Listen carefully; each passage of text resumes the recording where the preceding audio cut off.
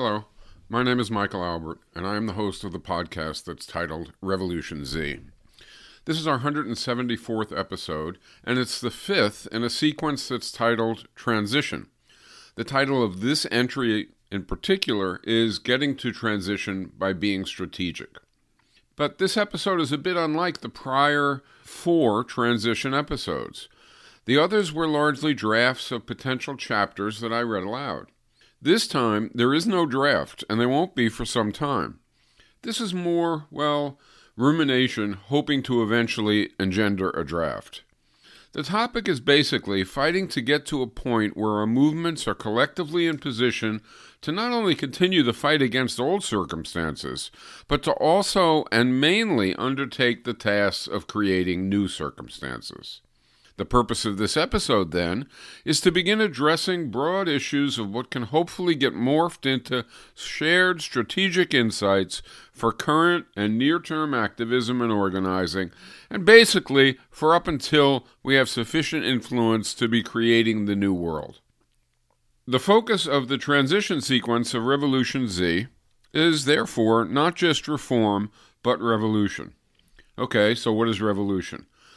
For me, the way I think of it, and I think it makes sense, is that revolution is when you fundamentally change the defining features of some core critical aspect of society. It's not violence, it's not speedy, it's not upheaval that is tumultuous.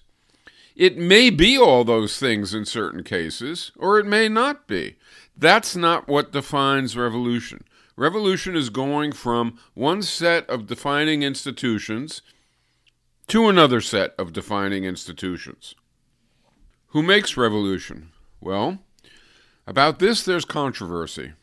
So, for example, some would say revolution is about a fundamental change in the economy. And the sector or the people who make that change, who lead in that change, who drive that change, are workers, those who are most fundamentally oppressed by economic relations. Others might say something very similar, almost worded the same, except switch gears, switch focus. So in other words, people might say those who make revolution are those who are most oppressed by cultural and community relations. So, for example, in the United States, maybe blacks and Latinx. The idea here is that the revolution is a change, a fundamental change in the defining relations of communities, of cultural intersections. Another group might say, wait a minute, revolution is about kinship. It's about the relations between men and women and of sexuality and of nurturance and the like, and is made by those constituencies, those groups that are most oppressed by those relations. Women, gays, trans, and various other sectors who are impacted by that part of society in the most detrimental way. And somebody might come along and say, well, wait a minute, revolution is a fundamental change in the political system, in the state, in the government. And it's made basically by those who are anti-authoritarian. All right, the way we defined revolution, it would be true in my eyes. If there was a fundamental change in any of those domains, it would be a revolutionary event. But you have to think a little further. Is there likely to be a fundamental change in any of those areas if the other areas are just dormant, are not being addressed? If the other constituencies are feeling the most, is there a political revolution? Is there a cultural revolution? Is there a kinship revolution? Is there an economic revolution? If only being defined in terms of that area is critical and not other areas. I think the answer to that is no, and this is a big strategic question. Honestly, if you think, for example, that a particular sector of the population, let's call it sector for generality, a particular sector of the population is such, its position is such, its circumstances are such, its level of pain and suffering is such, its prospects are such that it can lead a fundamental change in the society for the better, then it makes sense that you sort of elevate organizing that sector, mobilizing that sector, addressing that sector's needs to a priority position. For me, that argument makes sense except for one thing. There isn't one area that is predominant. For me, economics, cultural community, kinship, and polity are all of fundamental importance. The institutions of each have implications that spread beyond their own definition into the whole society. The sectors, again, to use that word, of people most oppressed by each, most delimited by each, are essential not only to changing the particulars of that area, that one area, let's say kinship or culture, community, ethnicity, race, or the state or the economy, but to all areas. And so what emerges from this kind of perception is a broad intersectional approach that says that class, race, ethnicity also in certain countries, communities, cultural communities of various kinds of definition in certain countries, political constituencies, and those constituencies most affected by and constrained by kinship relations, the young, the elderly, and women and gay and trans and so on. And so what emerges from this kind of picture is that a strategy to fundamentally transform society is not about fundamentally transforming just one key sector. One problem with that is that the other sectors will tend to pull it back. Even after attaining change in the one key sector, the other sectors, unchanged, will tend to reproduce the old ways. A second problem, even more fundamental or more determinative of what we should be doing, is that you can't, I don't think, make fundamental change in one area by focusing only on that one area. To make fundamental change in any of these areas, you need to address the constituencies across the board, across all the areas. Okay, so that sets a kind of a context for beginning to think about strategy. Strategy needs to address class, race, ethnicity, gender, sexuality, and political position, let's call it.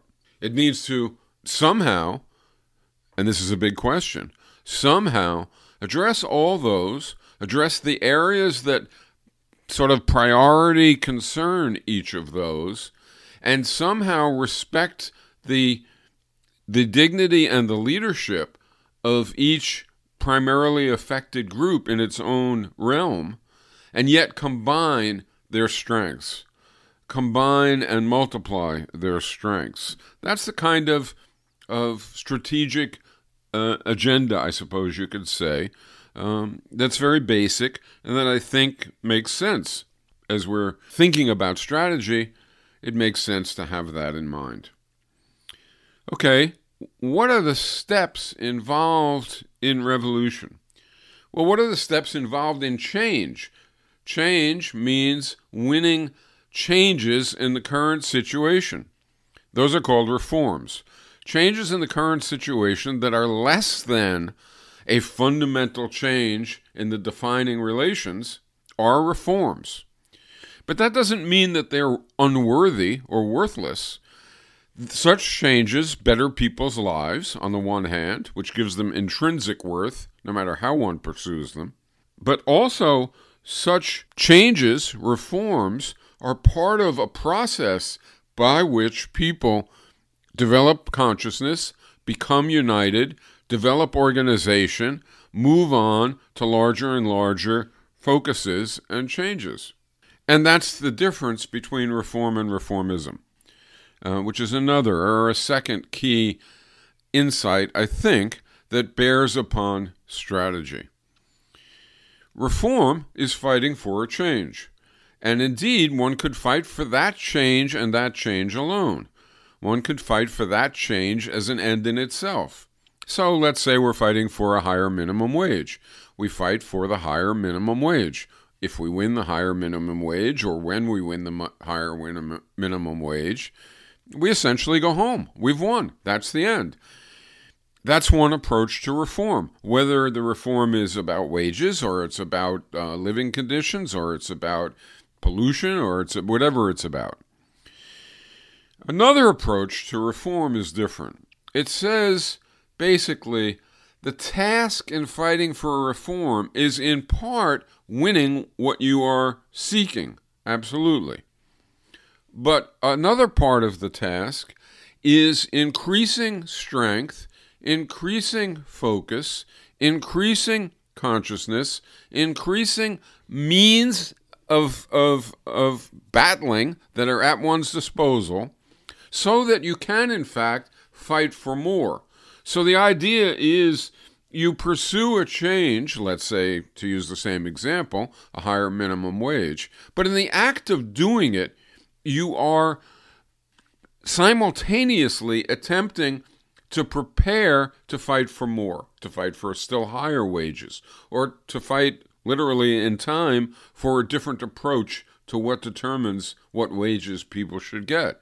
So you're building awareness that goes beyond the immediate, let's call it, demand. You're building awareness that goes into strategy. You're building awareness that begins to surface demands, goals, aims that go well beyond the immediate thing that you're trying to win. Indeed, they might even, your rhetoric, your discussion, your organizing, your way of talking, your way of especially building lasting structures is oriented toward the ultimate goal, not reform, but revolution. Okay, another possible insight, I think. Suppose we look at the path or the trajectory of change, if you will, from where we are to where we want to go. Part of what's going on is we're contesting the powers that be.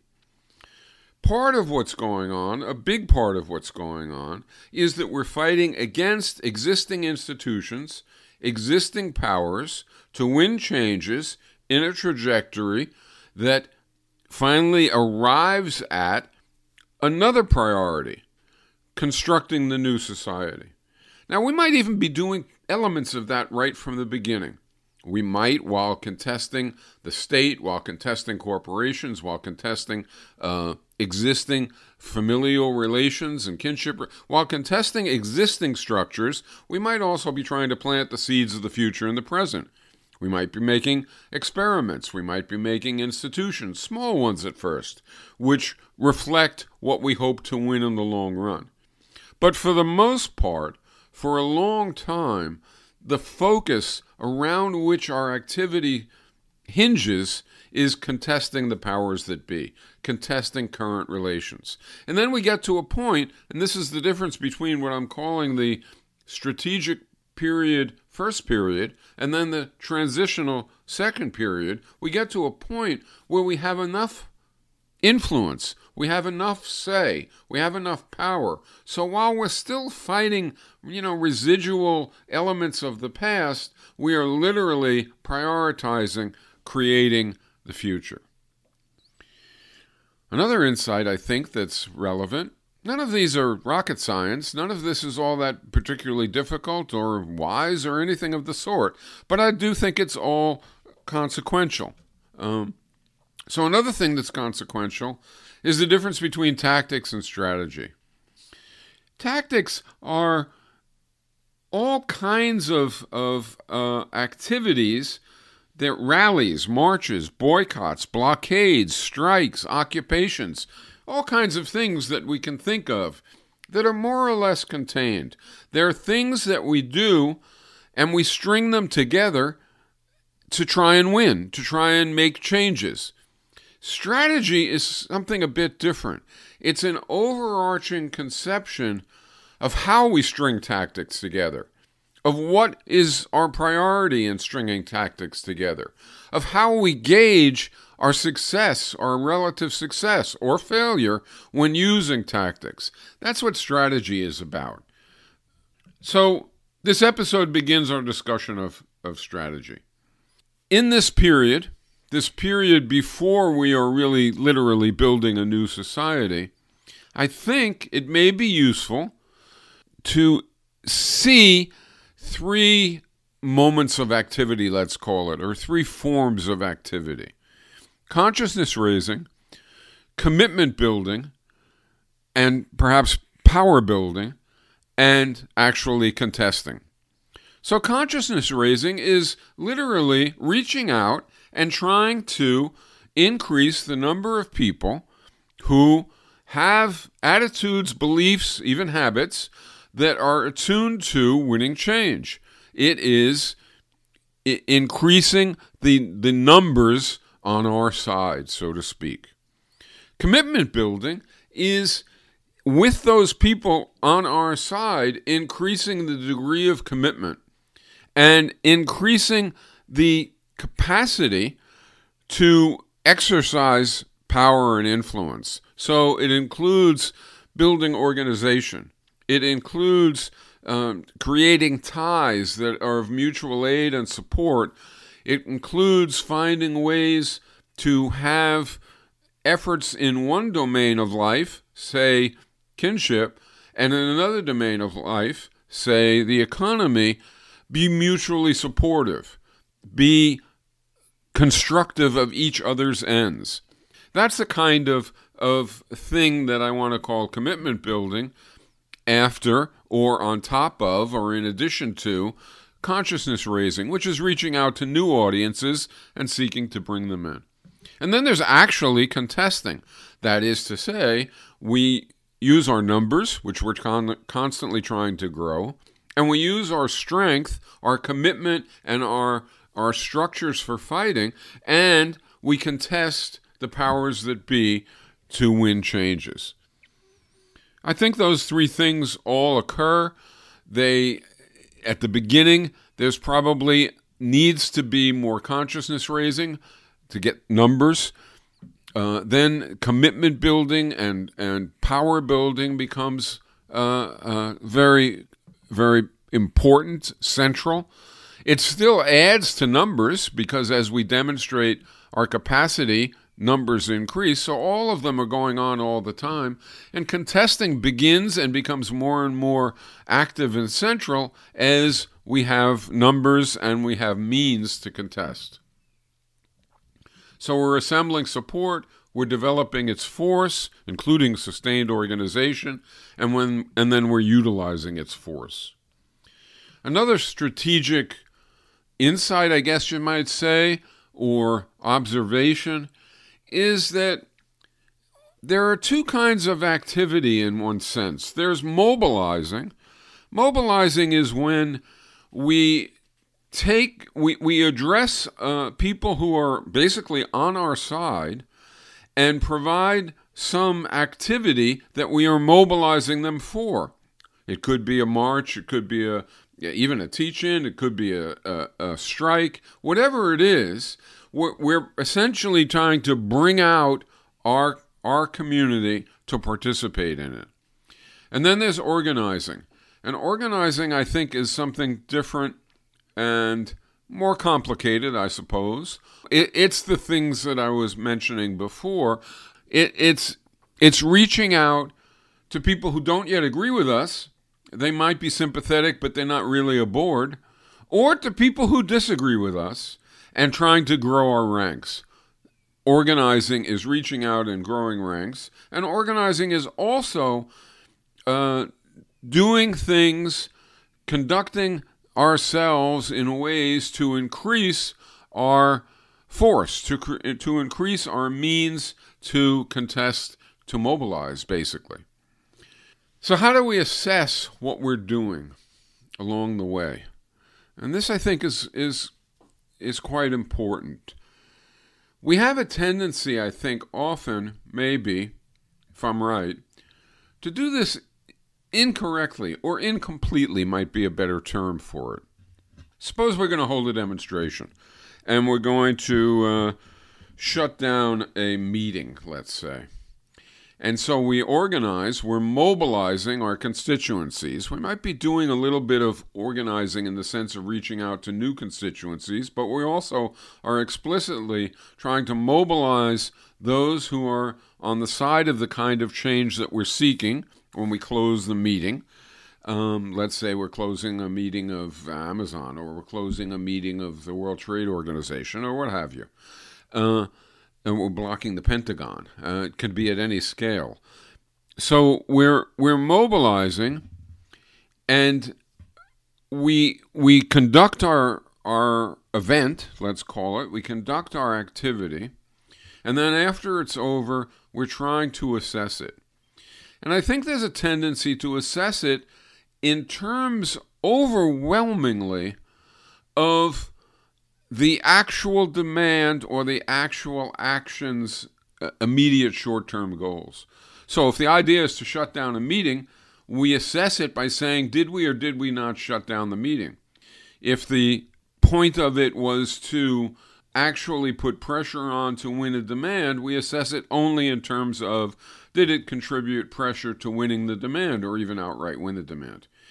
But where we miss a little bit is, I think we miss that every action we take can impact consciousness raising and commitment building and contesting, not just one or the other. And so if we hold a rally, or we hold a demonstration, or we engage in an activity like, say, a picket or a strike or what have you, part of what we are doing is indeed the very specific stated immediate aim of the activity. But part of what we're doing is communicating with the broader public, communicating with other people in the left elsewhere, communicating widely by our example and by our words and by our actions with others beyond our immediate circumstances.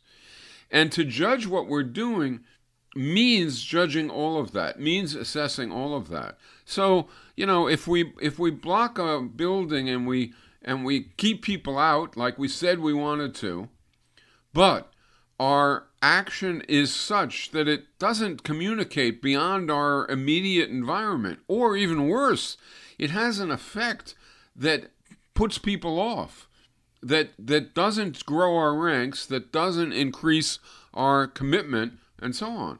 Then the fact that it accomplished its immediate aim, shutting down the building, while nice, does in no way override everything else.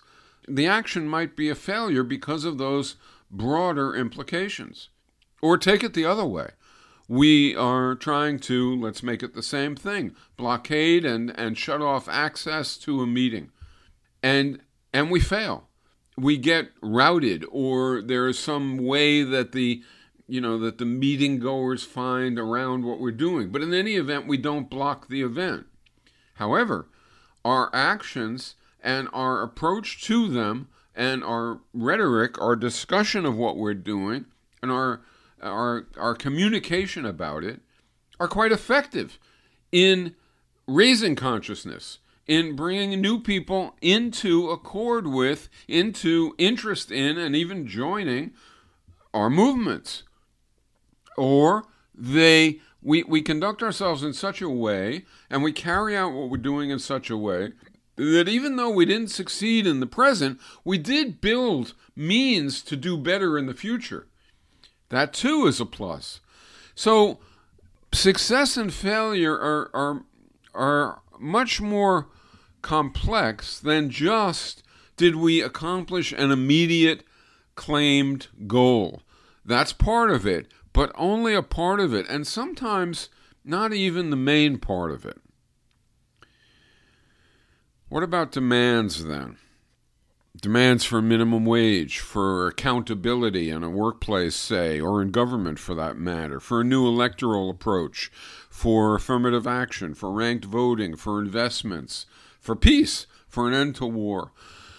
Demands play the role of communicating desires more widely than just ourselves. We know what we want.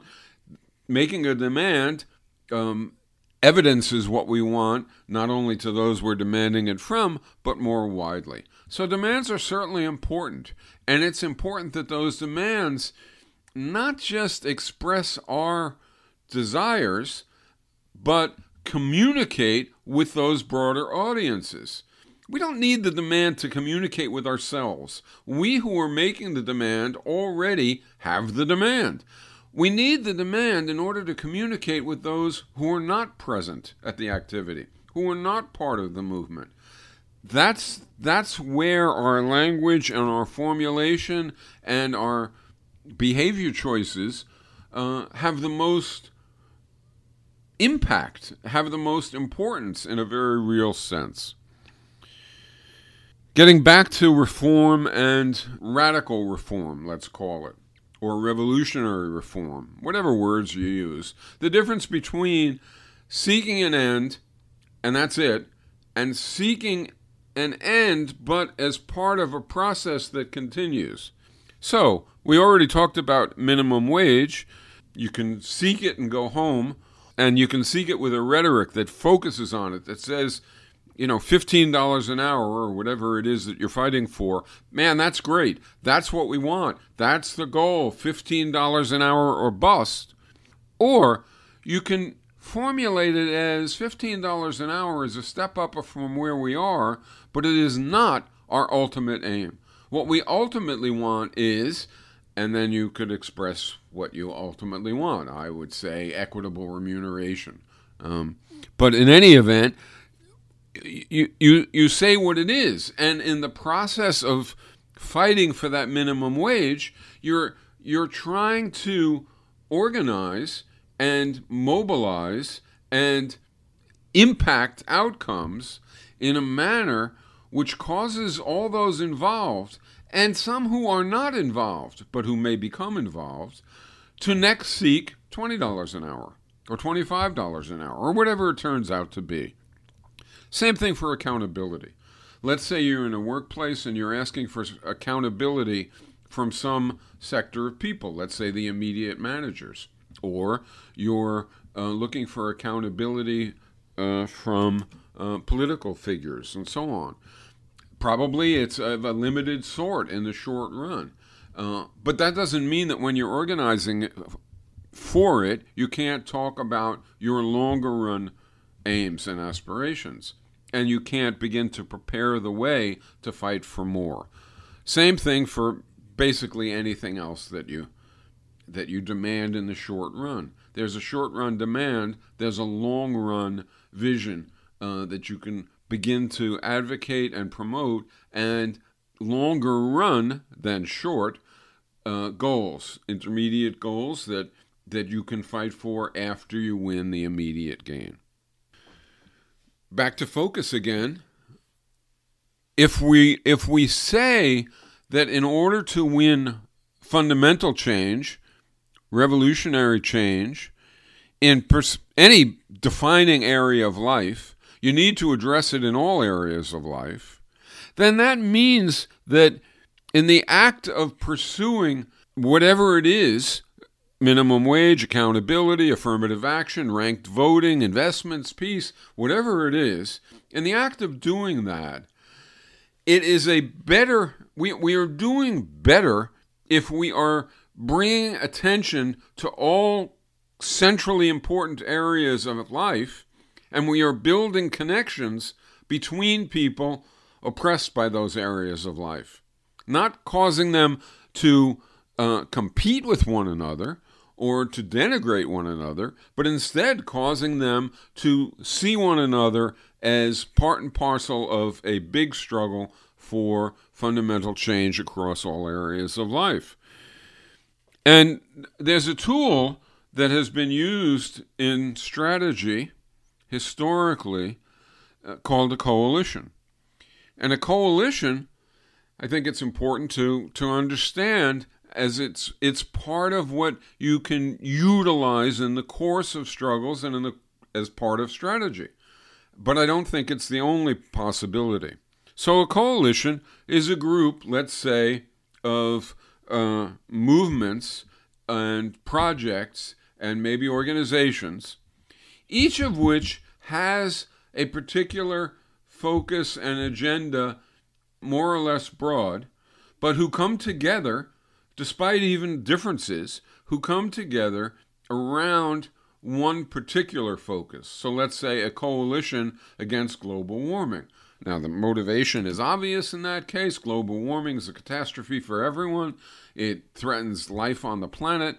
So different organizations and movements with different agendas, let's say an agenda around trans rights or an agenda around feminist priorities or around anti-racism or around class issues, economic income, and so on. These various approaches can come together in a coalition. And when they do that, what they're saying is, okay, for this particular issue, we will all contribute. So for global warming, we will all contribute. Or let's say the United States goes to war with, Venezuela. And so to stop that war, we will all join a coalition and contribute to it. We'll maintain everything that we've been doing other than that, and we will not particularly relate to each other about anything else, but we will go to shared events and mobilize for shared events and so on around the coalition focus. I think that that's an approach that has benefits but doesn't really get to what's needed. What's needed isn't that an anti-war movement and an anti-racist movement and a feminist movement and an anti-authoritarian movement and a global warming movement, and then go on and on to smaller movements. Each are willing to get behind a particular priority without any other attention to each other. I don't think that's ultimately what's needed. I think ultimately what's needed is that all these different prioritizations need to see each other as part of a big struggle and as, in fact, taking leadership from one another. So, for example, if you have a movement around pollution and around global warming, and you obviously also have a movement around gender issues and sexuality and maybe familial issues and feminist issues, the real gain would be if the ecology-oriented movement takes leadership from the other around the issues that the other prioritizes, and that the other, the feminist movement, takes leadership from the ecology movement around ecology issues. And both see themselves as part of something bigger than either. So I want to call that bigger thing a block. And I want to say maybe this should be a component of strategy too.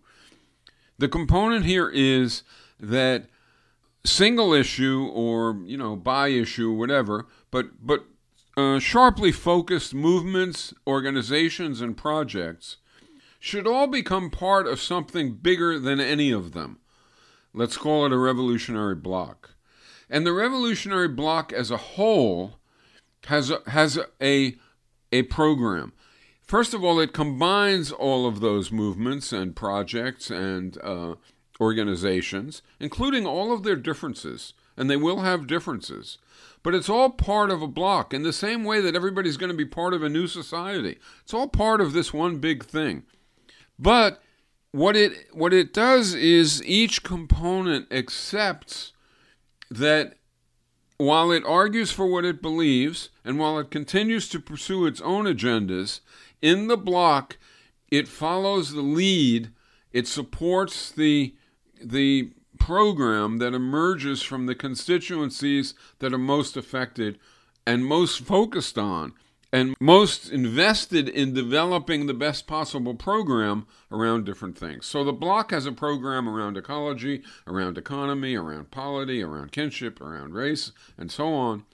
And the program of the bloc comes from the parts of the bloc, the organizations, the movements, the projects in it, which focus on the area of that program. I hope that's clear.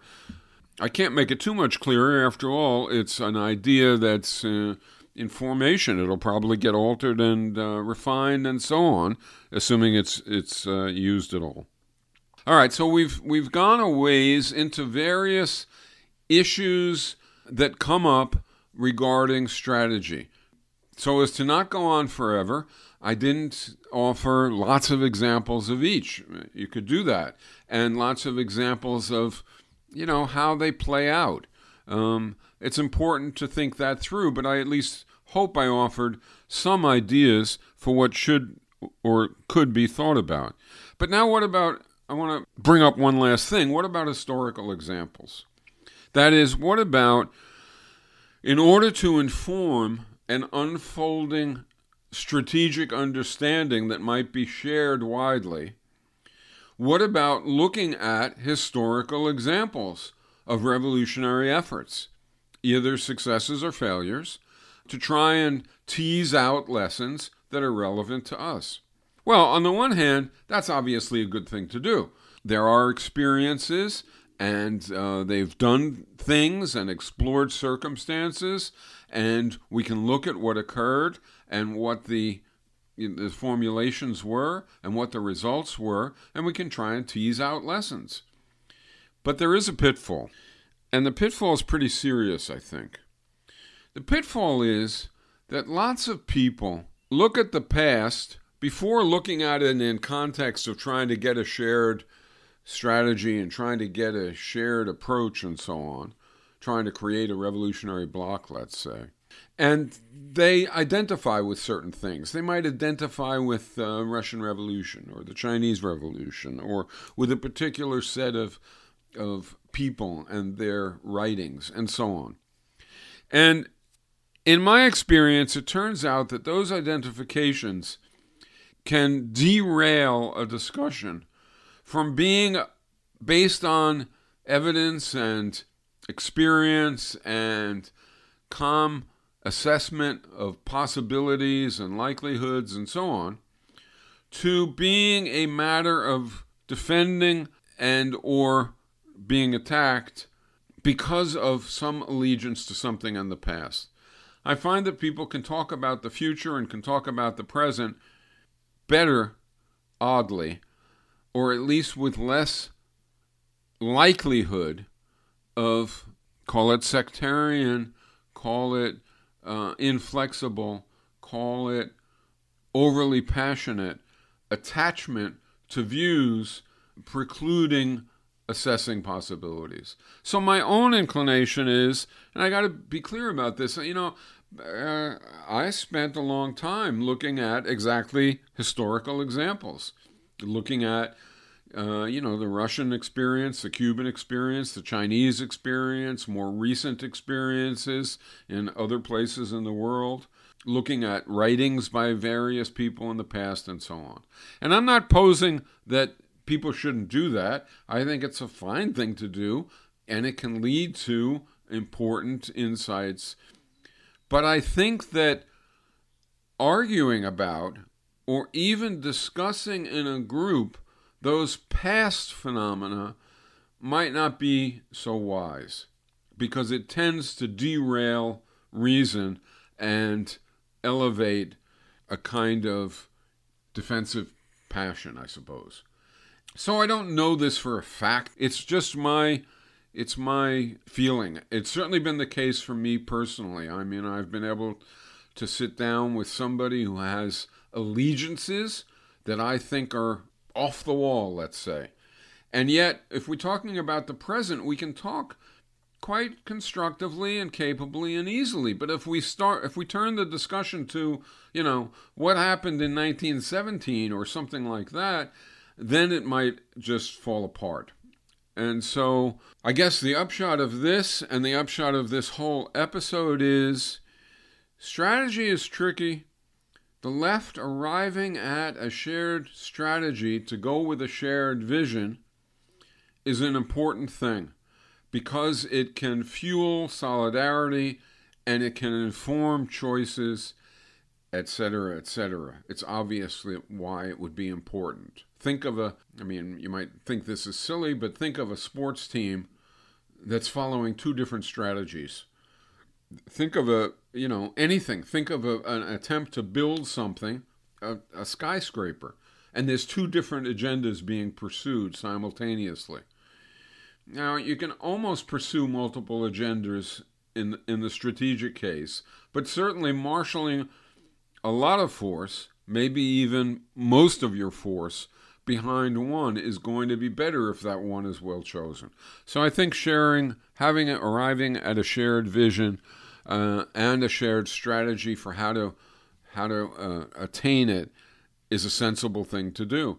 And in that context, discussing the kinds of phases of activism and revolution and organizing, the issues of reform and reformism, the issues of tactics and strategy, how we assess what we're doing in light of not only the immediate aim, but the broader implications, the issues of organizing and mobilizing, the role of demands, the role of tactics, what our focus should be, how broad, the idea of maybe a block, and, maybe how we usher in discussions of historical examples when they seem not to yield real debate and real dialogue and really listening to one another, but a degree of defensiveness.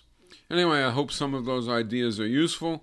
I hope that people will maybe write me and suggest anything about them.